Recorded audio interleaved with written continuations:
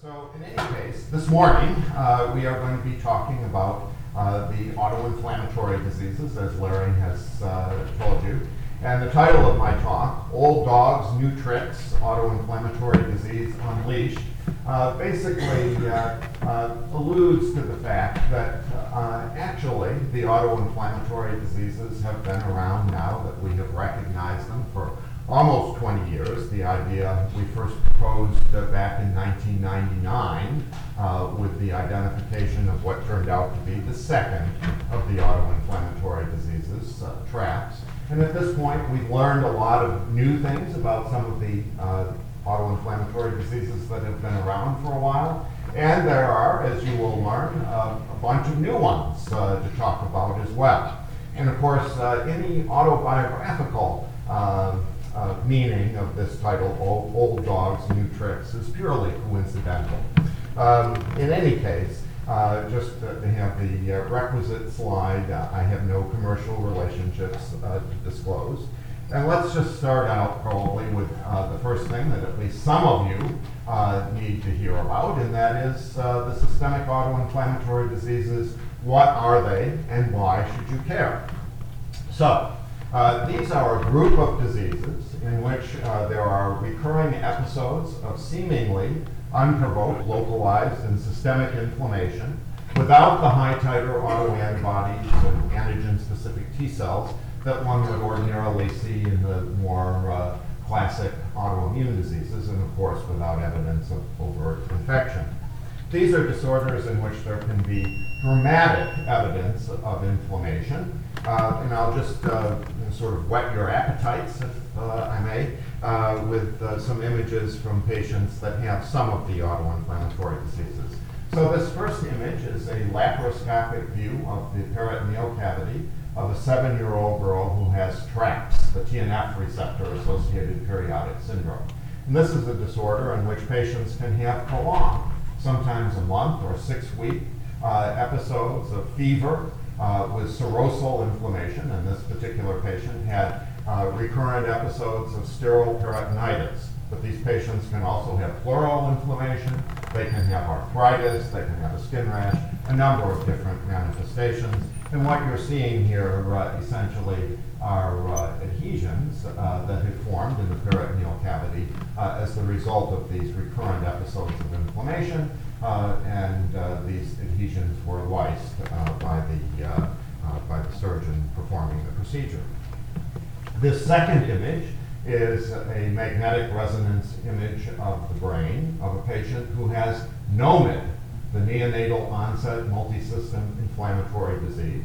It's another autoinflammatory disease caused by mutations in a different gene, and these patients can have a hives-like skin rash, they can have arthritis and other bony abnormalities, and most significantly, they develop a chronic aseptic meningitis, which is illustrated here.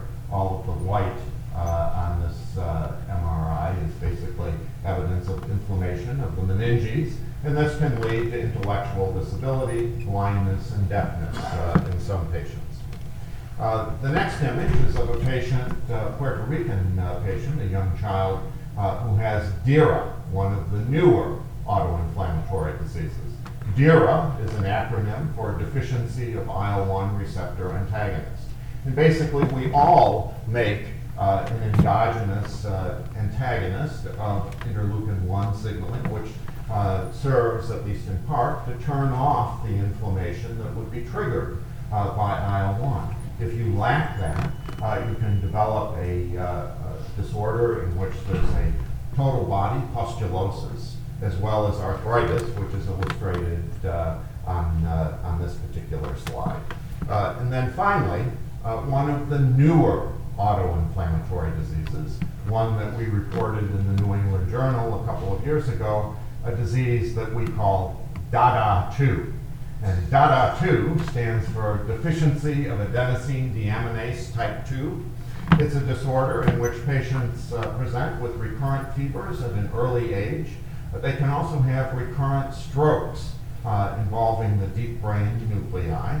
And it also can present with polyarteritis nodosa. And this happens to be a necrotic lesion on the ear of a patient who has PAN. In all cases, these are disorders of innate immunity, and that's part of the reason why this term autoinflammatory has kind of taken off. It's just the fact that whereas the autoimmune diseases are more disorders of the adaptive immune system that involves lymphocytes and receptors that somatically mutate and rearrange, the autoinflammatory diseases, on the other hand, are disorders of the innate immune system, which involves more of the myeloid cells of the immune system and receptors that don't somatically mutate or rearrange. So my first exposure to patients with autoinflammatory disease, although it wasn't called that at the time, was actually on the 14th of November, 1985. And I was a beginning rheumatology resident at that point at the NIH. And we had this new patient clinic that we would go to every Thursday afternoon. And I happened to see this patient who was a young man in his early 20s of Armenian ancestry, who had had, over the course of his life, episodes, nearly monthly episodes of recurrent fever with monoarticular or pauciarticular arthritis.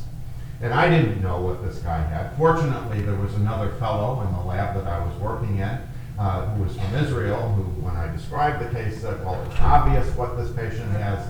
It's familial Mediterranean fever, dummy. And so, in point of fact, he was right. The patient did have FMF. And just for those of you who are not FMF aficionados, just a little bit in terms of the clinical features of this disease. FMF is a disease that's seen in people of Mediterranean ancestry, so Jewish, Armenian, Arab, Turkish, and Italians are high-risk ethnic groups. And the patients present with usually 1 to 3 day episodes of fever with either serosal inflammation, and so they can have a sterile peritonitis, and this is just an upright film of the abdomen showing air fluid levels in a patient with an abdominal attack. They can have pleurisy from inflammation, sterile inflammation of the pleural space. Occasionally, we see patients that have pericardial inflammation, although usually it's asymptomatic in these patients. There can be arthritis, as the patient that I first saw. Usually it's a non-erosive, non-deforming arthritis, although in a small percentage of cases, patients who are not treated with colchicine will develop a chronic arthritis. And then there's a skin rash that's sometimes referred to as erysipeloid erythema, because it looks a little bit like erysipelas.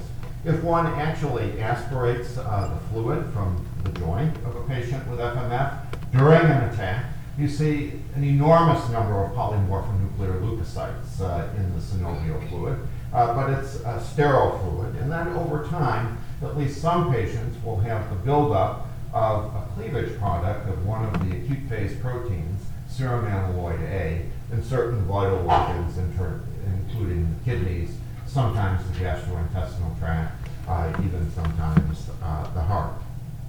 So in any case, I saw this patient with FMF, dramatic inflammation, known to be caused by a recessive gene, but no one knew what the gene was or what it encoded or what the mechanism of the disease was. And so this eventually led me to think, well, gee, this would be a great thing to study, and maybe we could learn something really interesting about the control of inflammation if we could understand what actually caused FMF, what gene mutated caused FMF. And so this was back at the time of the beginning of the Human Genome Project back in the 1980s. And so my thought was, as a rheumatology fellow, if those guys can go after the gene for cystic fibrosis, which was one of the first genes to be approached by the techniques of the Genome Project, then by golly, Dan Kastner can go after the gene for FMF. And so that, in fact, is what I did. Here's just the patient that I saw a little bit later. This isn't when I actually had first seen him. And so we set out to find this gene. I went on a field trip to Israel during the summer of 1989 collected blood samples from a whole bunch of patients and families with FMF. And basically the idea is that one looks for DNA markers that will segregate in families with the disease gene in question. So doing that, we were able to figure out that in fact the gene for FMF is on chromosome 16. And we published that actually in 1992. And then we had the fairly large job of actually figuring out what gene on chromosome 16 it was. And we actually had an interval of around 10 million base pairs to look at. And at that time, the maps that we now have and all of the sequence information that we now have was not there. And so we basically became the Genome Project for this part of chromosome 16. And we narrowed the interval down to about 200,000 base pairs. Ultimately, we're able to figure out that there were 10 genes encoded in this region. And as our luck would have it, it was the 10th of the 10 genes that turned out to have mutations that segregated with FMF. But it was a dream come true. And the reason that it was a dream come true was the fact that this turned out to be, at least at that time, a novel gene that no one knew anything about.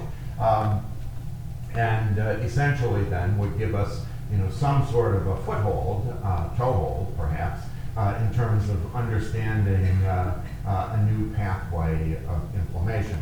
And so we called this protein pyrin after pyrexia. At that point, there was a French group that was competing with us that proposed the name for the protein Mare Nostrum, after the Latin for the Mediterranean Sea, Mare Nostrum. And we had deliberately chosen a name that was short. We felt that anything more than 5 letters would be too much, and easy to pronounce and easy to remember. So nowadays, this protein almost universally is known as pyrin and not as Mare Nostrum.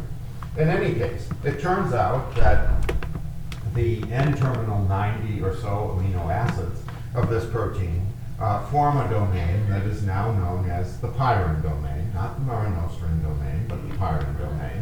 And it forms a 6-alpha helical structure, which allows for the formation of a charge dipole. And shown on this slide in the upper right, you can see that the positive charges are in blue, negative charges are in red. And this distribution of charges allows one pyrin domain in one protein to interact with another pyrin domain in a different protein. So in the case of pyrin itself, it interacts with an adapter protein called ASC, which also has a pyrin domain, through which it interacts with pyrin. And then ASC in turn has another domain called a CARD domain, which interacts with caspase-1. Caspase-1 is the enzyme that activates interleukin-1 from its pro form to its biologically active form. And so essentially pyrin is upstream in a cascade that allows for the activation of IL-1. And we now know that in fact the mutations in pyrin that are associated with FMF are gain of function mutations. We had originally thought that they were loss of function mutations that lead to the activation of something called the pyrin inflammasome. Now I'm not going to go into all of the details of the pyrin inflammasome with you.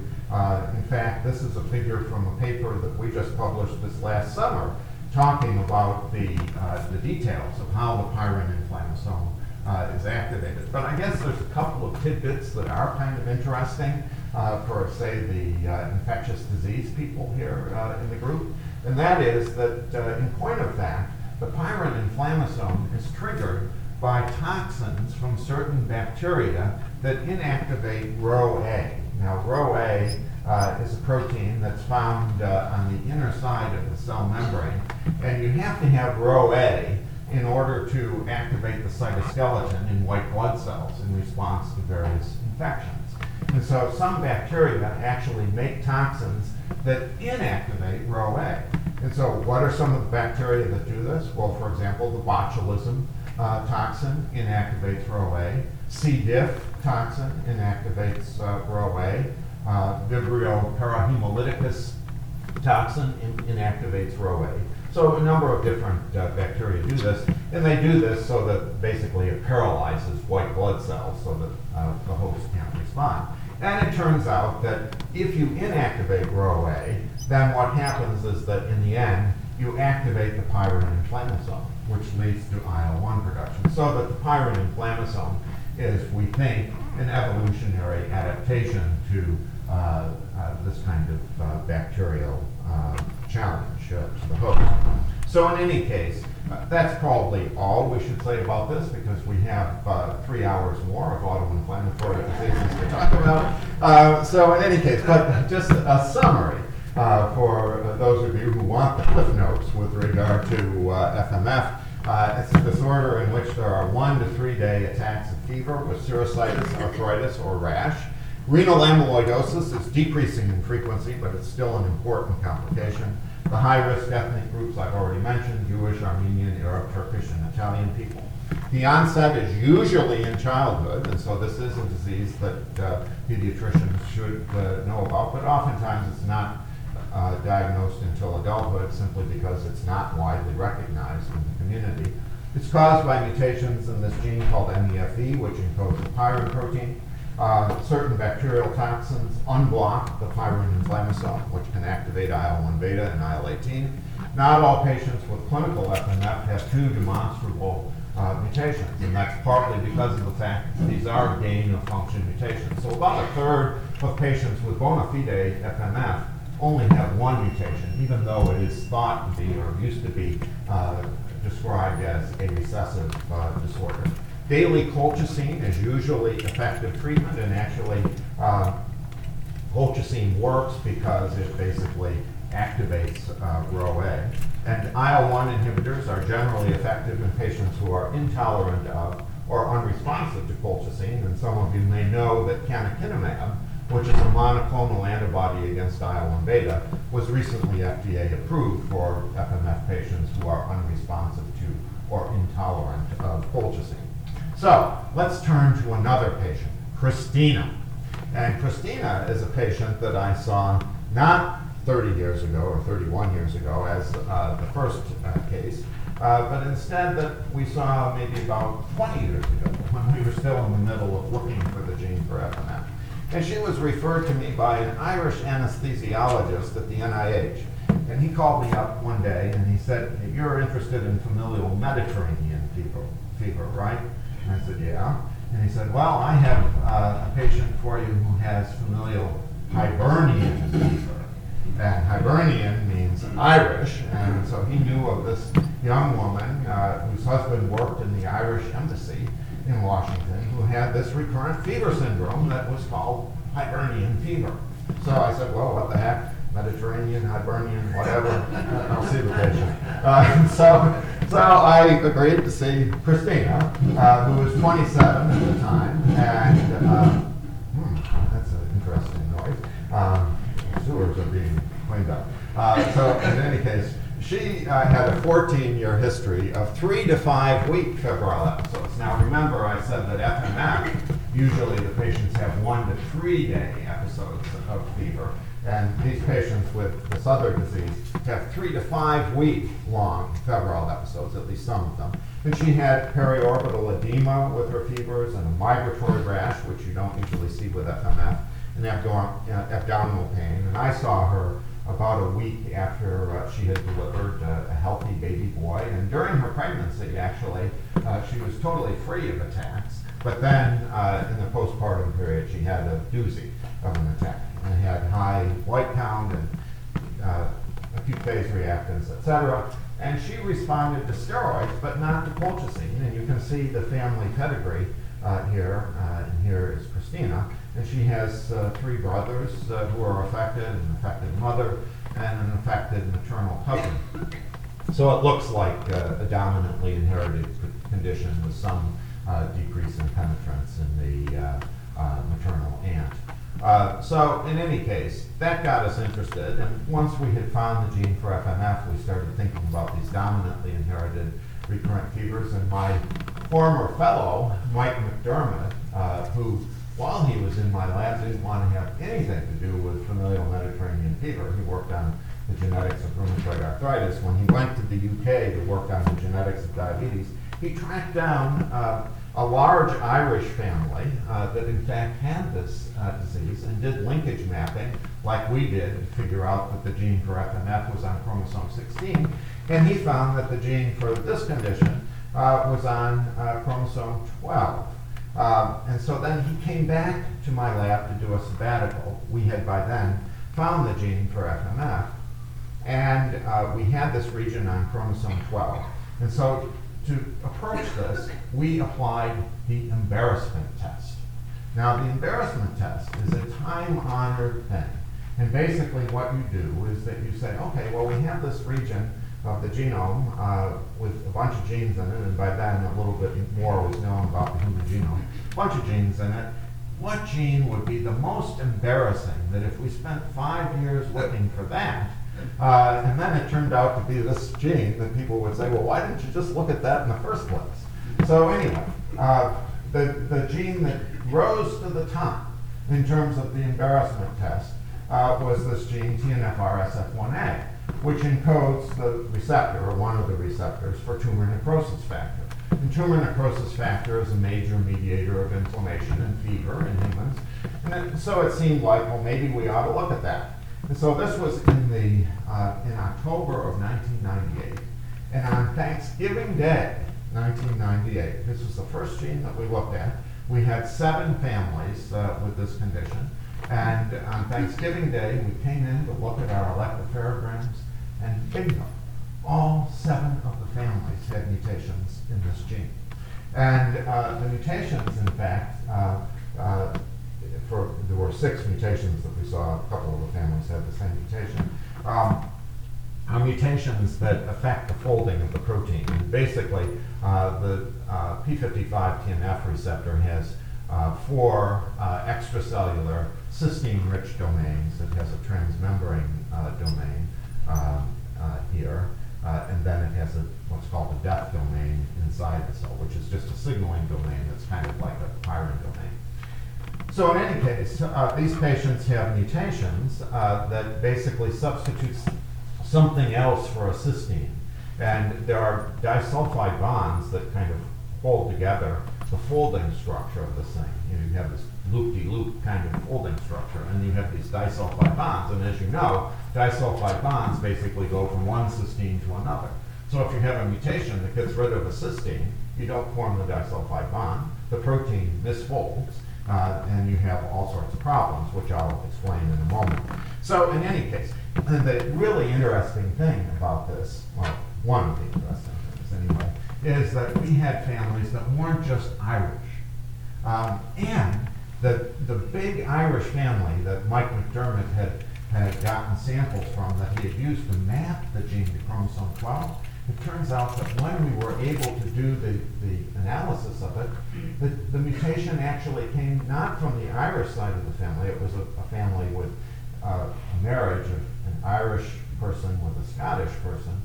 It turned out that it came from the Scottish side of the family. And so it should have been called Caledonian fever rather than Hibernian fever. Well, at that point, we were, very concerned that we might precipitate some sort of an international incident. And so in order to avoid that, we thought this was another naming opportunity. And so again, applying the principle that all medical names should only be 5 letters or less in length, we came up with the term TRAPS, which stands for TNF receptor associated periodic syndrome.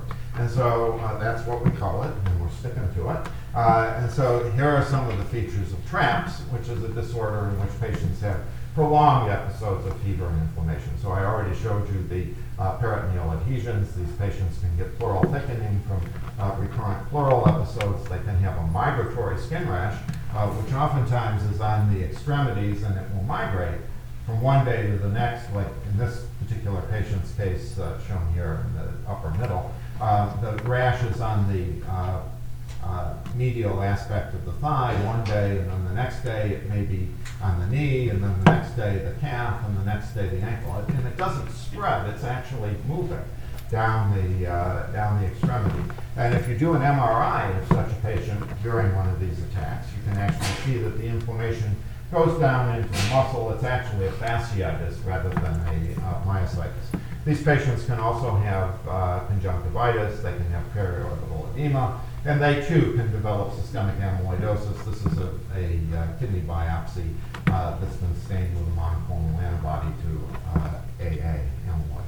What happens, the mechanism of disease is kind of interesting. So I mentioned to you that there's this misfolding of the p55 TNF receptor. Ordinarily, the p55 TNF receptor goes to the cell surface, and it's on the cell surface as monomers, and then a trimer of TNF comes along and causes the receptor to trimerize.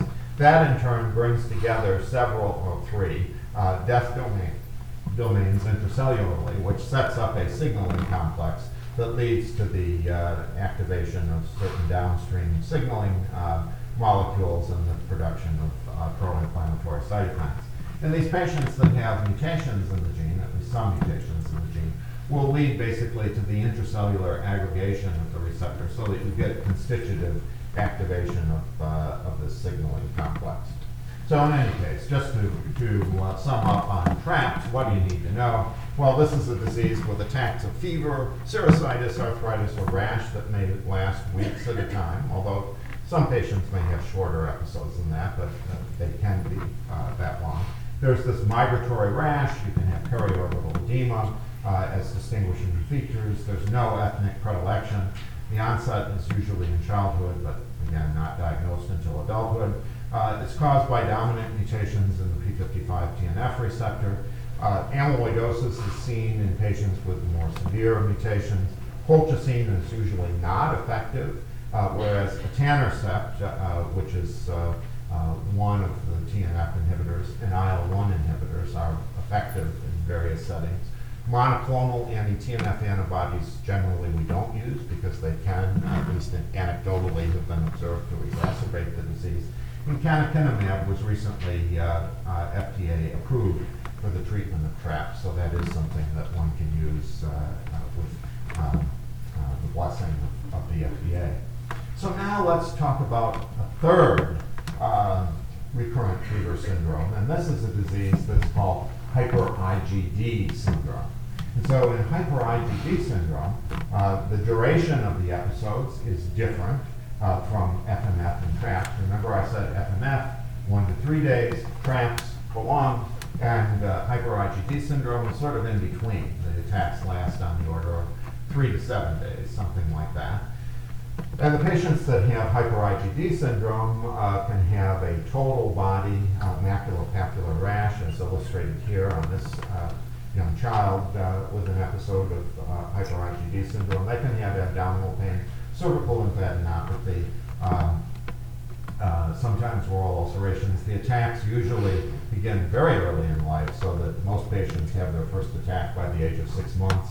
And oftentimes the first attack will be provoked by a childhood immunization. So in any case, turns out we weren't the ones that figured this one out. A group in the Netherlands figured it out because it's common in the Netherlands, that in fact it's caused by mutations in mevalonate kinase. So that's really something. You know, mevalonate kinase is an enzyme that's involved in cholesterol biosynthesis. So what should that have to do with periodic fever syndrome? And you know, the patients have low-ish cholesterol levels, but they're not even below the limits of normal. So how in the world can that cause a recurrent fever syndrome? And that was a mystery for quite some time. And it's actually known that not only is this pathway involved in cholesterol biosynthesis, but it's also involved in the biosynthesis of a number of other molecules known as non-sterile isoprenes. And one of them is this thing here, geranol. And it turns out that geranol, and this is a test of how well you were paying attention to what I was saying earlier.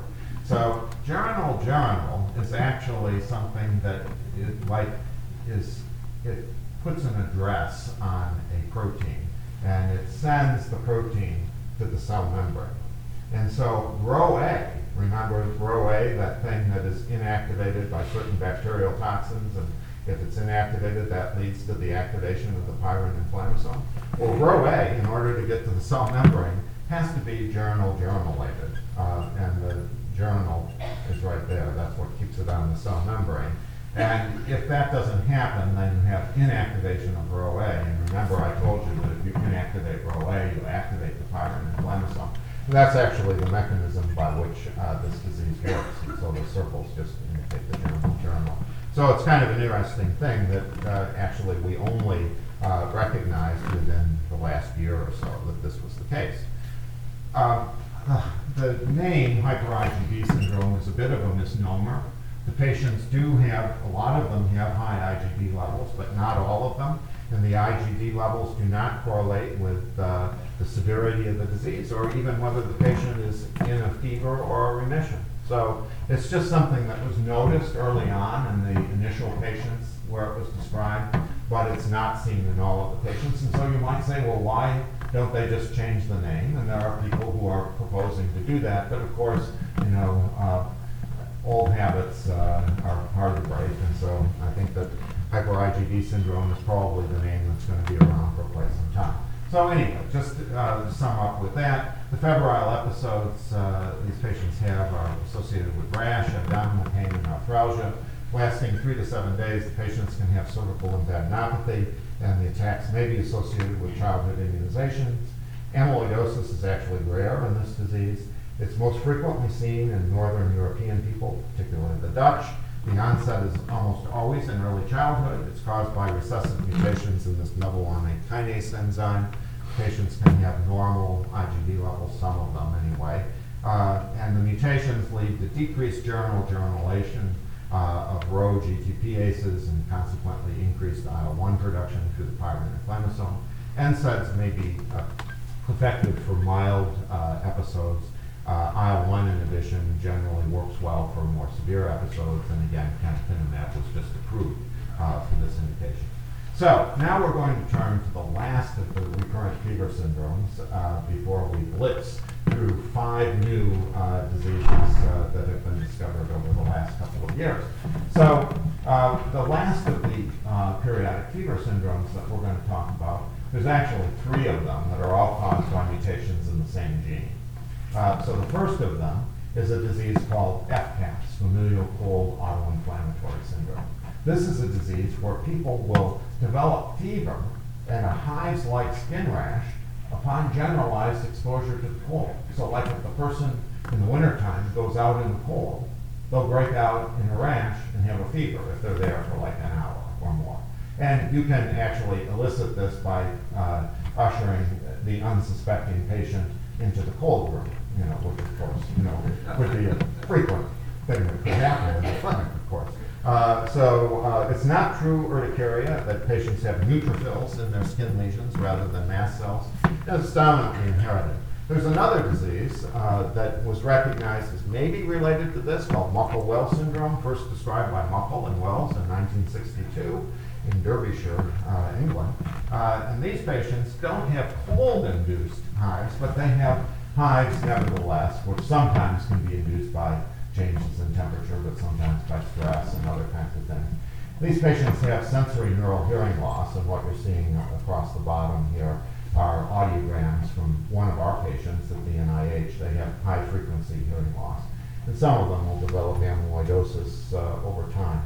Hal Hoffman at UCSD mapped the gene for both of those diseases to the distal part of chromosome 1, and then he, applying again the time-honored embarrassment test, saw that there was a gene in that region that had a pyrin domain. And so he immediately focused on that particular gene, and it turns out that it has mutations associated with both of these diseases, and it encodes a protein that he, at least initially, called cryopyrin, cryo for cold, and pyrin because it has a pyrin domain. And cryopyrin, actually now, most people would call it NLRP3. And NLRP3 actually also forms an inflammasome that's involved in IL-1 activation. Now, at about the time that all this was going on, we were referred, my colleague Raphael Goldbach-Mansky was referred this patient named Jonathan from North Carolina, who was said perhaps to have systemic onset JIA, and I think he was around 10 or so when we first saw him. So in any case, there were some things that weren't quite typical. He had this skin rash, which was kind of hives-like. He had papilledema. He had some ventriculomegaly. And he had these knobby-looking knees. And so what he actually had was not systemic onset JIA, but instead NOMID, neonatal onset multisystem inflammatory disease. And it turns out, as an inspiration to all of you residents and fellows, that it wasn't I, it wasn't Raffaella, it wasn't any of the senior people who thought, well, maybe there's a connection between NOMID and Muckle-Wells syndrome. It was actually one of the fellows who had seen a patient of mine with Muckle-Wells syndrome and also saw Jonathan and said, well, the rash looks kind of the same. It must be that these things are caused by mutations in the same gene. And so we said, well, what the heck, we'll look at it. We did, and it turned out that this kid, Jonathan, in fact, had mutations in cryopyrin. And in fact, we then got samples from a bunch of other NOMID patients, and sure enough, they did too. So, in point of fact, all three of these diseases, familial cold autoinflammatory syndrome, Muckle-Wells, and NOMID, all caused by mutations in this cryopyrin or NLRP3, which can form an inflammasome that activates IL-1 beta. That then gave us the idea, and this was Raffaella's work, to see whether or not an IL-1 inhibitor might work in this disease. And NOMID is a terrible disease, let me tell you. I mean, these kids are really sick. And one of the first patients that we saw from Houston with this condition was on a gram of Decadron a week, and it did not control his inflammation. And so we thought, well, geez, we better do something, try to do something for these kids. And so there was this relatively new agent, anakinra, which had been approved for the treatment of rheumatoid arthritis. It's the recombinant IL-1 receptor antagonist. Now, on the left side of the figure, it just shows how IL-1 ordinarily signals. The blue bubbles are IL-1, and basically it signals by engaging the type 1 receptor and then an accessory protein in green and purple. And that causes an inflammatory signal to be generated. The IL-1 receptor antagonist, which is what anakinra is, will bind just to the type 1 receptor but not to the accessory protein. And so it competitively inhibits IL-1 signaling. So we thought, well, we'll try that. And we set up a protocol where we looked at 18 patients with NOMID with this condition. And it was just like flipping a light switch.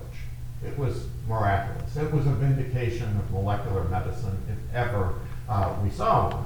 And so, within a couple days of treating these patients, and so anakinra, for those of you who aren't familiar, is a subcutaneous injection. So you have to inject patients every day. It only lasts about 24 hours, and the patients know it when it's starting to wear off. So it really is something you have to give every day. So in any case, what you can see, the before and after, the hives-like rash goes away, conjunctivitis goes away within 3 months, the aseptic meningitis goes away. For those of you who are cochlear aficionados, this arrow is pointing to inflammation of the cochlea, which goes away within 3 months as well. It's incredible. And we now have kids that we've been treating since 2002, 2003, or whatever, that are now graduating from high school, and that never would have happened, in the natural history of the disease. One other thing that I'll just mention with regard to this gene is that you can have somatic mosaicisms. Now, why am I mentioning this? Well, first of all, because some of the patients with childhood onset disease have somatic mosaicism, and so if you do germline sequencing, you won't find mutations in this gene. Schnitzler syndrome, which is an adult disease, you can see it. And actually, you can have adult onset cold urticaria, and this relates to pediatrics because our first case that we saw of this was in a pediatrician from Philadelphia. So that's the pediatric connection. So in any case, it turns out that she has a somatic mutation that's restricted to the myeloid lineage, and she responds to anakinra, but she just has this mutation in monocytes and granulocytes, and not in the rest of the cells in her body. So, just to sum up with regard to these diseases, these cryopyrin disorders are caused by mutations in NLRP3 or cryopyrin that are involved in activation of IL-1 beta. Cryopyrin is a key component in the NLRP3 inflammasome. These three diseases that I mentioned are all caused by mutations in this gene, and it leads to excessive IL-1 beta production. Particularly for NOMID, somatic mosaicism is common. And all three of these diseases can be treated with IL-1 inhibitors. And the milder diseases, namely FCAS and multiple Wells, canakinumab and rilonacept have been FDA approved for them. And for NOMID, it's anakinra. Anakinra penetrates into the CSF better than the other drugs do. So, in any case, PFAPA, well, this would be like bringing coals to Newcastle or whatever. You guys know all about PFAPA, so I will just say that it is the most common recurrent fever syndrome in children. It's probably amongst the recurrent fevers that we see, certainly the most clock-like in its regularity. These patients have the almost diagnostic dramatic response to corticosteroids, although sometimes the attacks may become more frequent on corticosteroids given at the time of attacks. Runs in families, but not in a Mendelian pattern, and it's been actually a disease that we've been interested in figuring out the genetic basis of for a number of years, but have not yet succeeded in that. And actually, the good Dr. Fader last evening gave me some sequence data that he has that maybe we can compare notes and find something. Patients oftentimes outgrow the disease by young adulthood. Tonsillectomy and adenoidectomy appears to be effective in a large percentage of patients. And if you don't want to go the surgical route, these patients also respond to intermittent anakinra. So in any case, we are now in a dilemma, the classic dilemma of Dan Kastner. And that is the dilemma that we've got a lot to talk about, but only at the most 10 minutes left. And so we have a choice that we could either talk about this disease, could this be NOMID? But of course you know it can't be NOMID, or I wouldn't ask that question. It's DIRA. So just quickly, these patients get total body pustular skin rash. They can have something that looks like chronic recurrent multifocal osteomyelitis. They can have vasculitis. The first patient was referred to us with the thought that maybe it was NOMID. Clearly it wasn't NOMID. But even though we said clearly it's not NOMID, the referring physician from Canada treated the patient with anakinra against our advice anyway.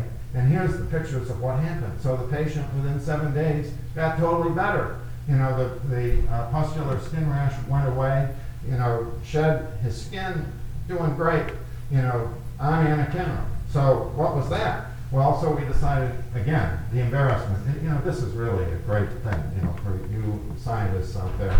Just think about the embarrassment principle. So, what would be the most embarrassing thing that it could turn out to be in this particular case? Well, if the patient responds to anakinra, then maybe it could be that the patient has a mutation in the IL-1 receptor antagonist gene. And sure enough, the patient did, and then we found other patients who did as well. And the thing that was really remarkable about this was that that patient had a frame shift mutation on both chromosomes from both parents. And so we thought, well, how can this be? And then we figured out what the explanation was. The patient was from Newfoundland. And so, of course, this is nothing against people from Newfoundland, but Newfoundland is an island. And so, a lot of people who live on Newfoundland are actually distantly related to one another. The parents didn't realize that they were distantly related to one another, but in fact, the same mutation on the same carrier chromosome from both sides of the family. And so we call this disease DIRA, for deficiency of IL-1 receptor antagonist. And then finally, Papa syndrome is another of the diseases that one can talk about using the classical methods of figuring out genes. Papa syndrome is pyogenic arthritis with pyoderma gangrenosum and acne. So these patients can have idiopathic pyoderma, or idiopathic is genetic pyoderma gangrenosum, as shown in the upper left hand. They can have severe cystic acne. It's caused by mutations in PSDPIP1, which is a pyrin binding protein. So, in fact, that links it to the whole FMF pathway. So now, in blitz fashion, we will talk about how basically advances in DNA sequencing have revolutionized the field of autoinflammatory disease. And what you're supposed to see here is Moore's Law. Moore's Law is this idea put forward by Gordon Moore who was, or maybe he still is, the head of Intel, saying that computer processors would increase in their speed and decrease in their cost by a factor of 2 roughly every couple of years. And DNA sequencing sort of followed that line up until about 2007, and then you can see there's a dramatic departure from that as next-gen sequencing took place. So basically, one can find human disease genes a lot faster. And so basically, in the last couple of years, I'll tell you about 5 different genes that we found at the NIH, and there's more than that. That's just what I thought we might have time for. So the first case actually goes back a while.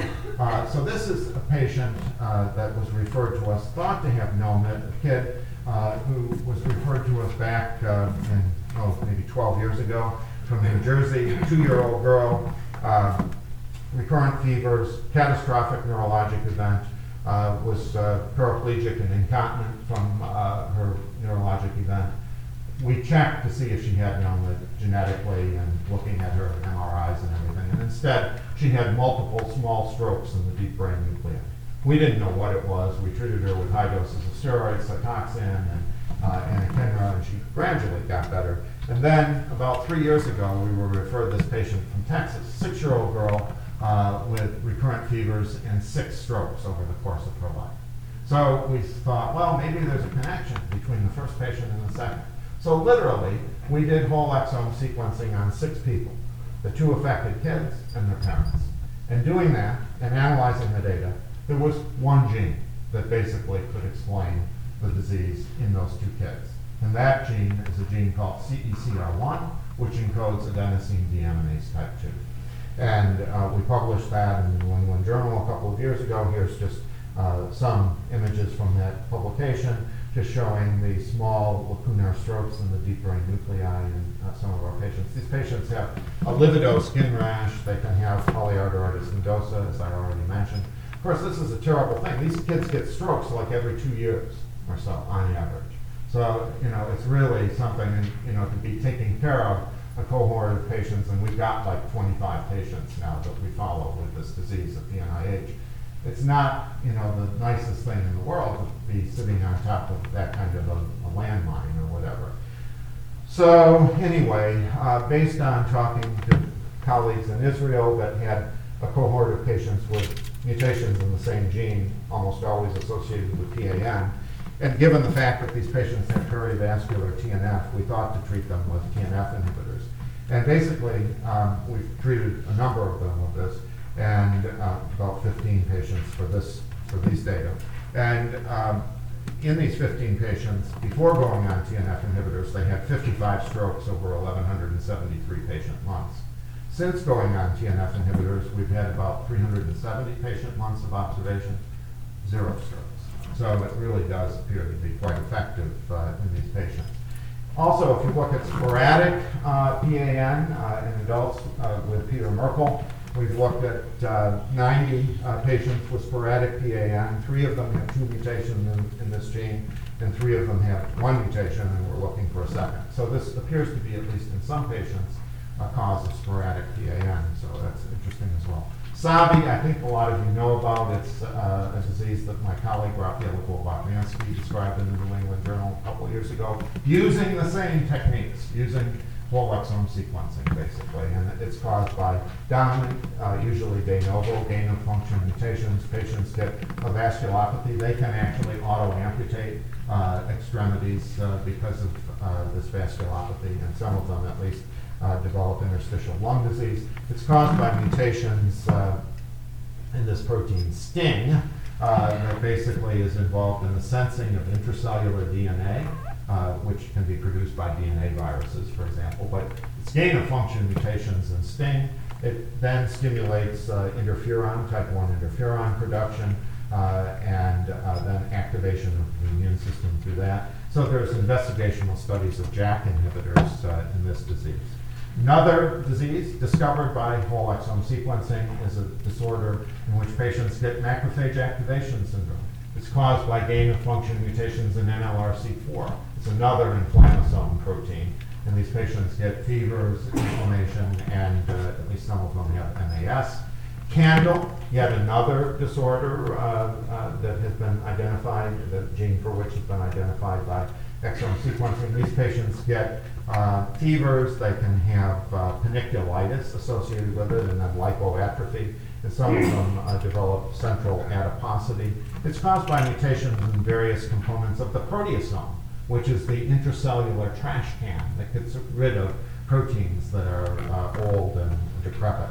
And the first mutation was found in a gene that encodes the beta-5I component of the proteasome, but we've now found mutations in other proteasome components that either two of them or one of one, mix and match, one of one type, one of the other, can lead to this disease. And then finally, the most recent of the autoinflammatory diseases that we have described is a disease. It breaks our 5-letter rule, but it was sort of a neat name.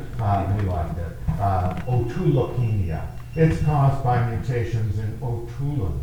And otulin is a molecule that puts ubiquitin chains onto proteins, and that pulls together signaling complexes. So otulin actually pulls these chains off. The patients get recurrent fevers and paniculitis and lipoatrophy. So otulin is taking these ubiquitin chains off, which causes the signaling complexes to fall apart. If you don't have otulin, then you get too much of these signaling complexes, and so that leads to hyperinflammation. So that's it.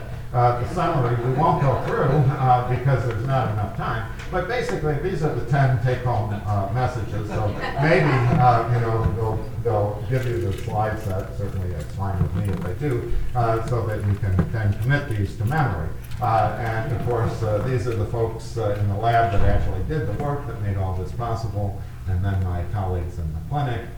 We had a number of collaborators. This is the clinical center of the NIH. And then for your nighttime reading, if you happen to be insomniac, here's some things to read to help you go to sleep. So anyway, thanks a lot.